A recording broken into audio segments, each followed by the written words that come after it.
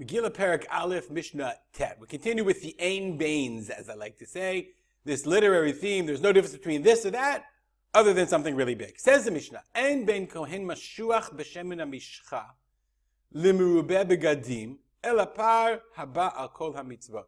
There's no difference between a Kohen is Mashuach B'Shemen HaMishcha. We're talking about the Kohen Gadol. So there was the way that a person became a Kohen Gadol was that he was Mashuach B'Shemen HaMishcha. He was anointed with the anointing oil.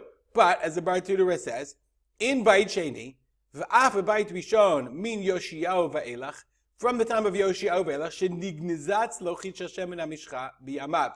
That was put away, the tzlochit, the cruse that had the original shemen hamishcha in his day was put away, and they didn't have shemen hamishcha after that. So afterwards, the Kohen Gadol worked as a Kohen Gadol, but the way it was Kohen Gadol was Levishat Begadim.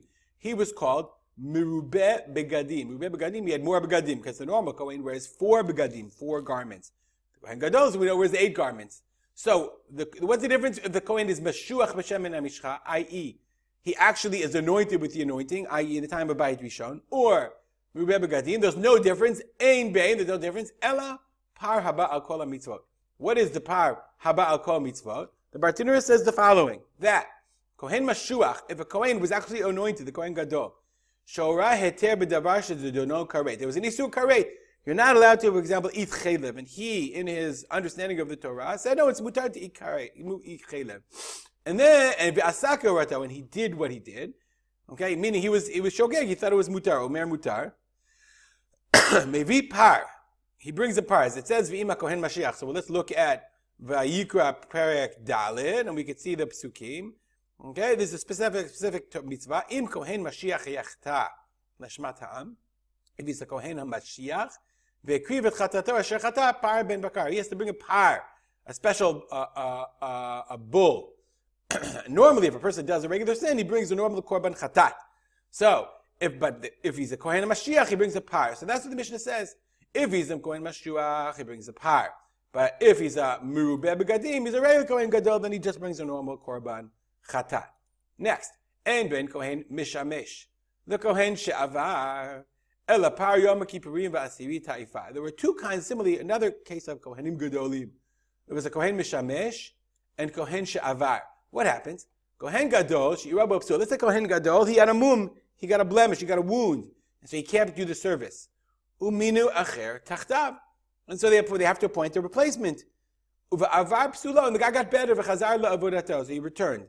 It's not like the Tom Brady rule where, like, you get to be, you're the quarterback forever, but rather the original Kohen Gadol gets his job back. Harishon Karui Mishamesh. He's the Kohen Mishamesh. Vashani Avar. And the other one is the Kohen Shavar. Meaning, but once you become Kohen Gadol, they don't kick you out. You're now Kohen Gadol. So you have a Kohen Mishamesh. You have the original Kohen Gadol number 1.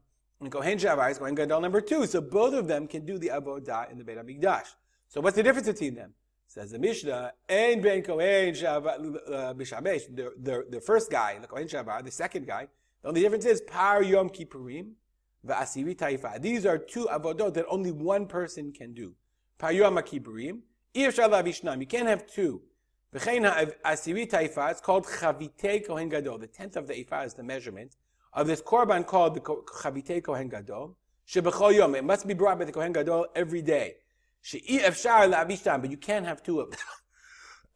Only one Kohen Gadol can bring it each day, and it must be the Kohen HaMeshamesh. Okay, but for everything else, each one is equal. Okay? If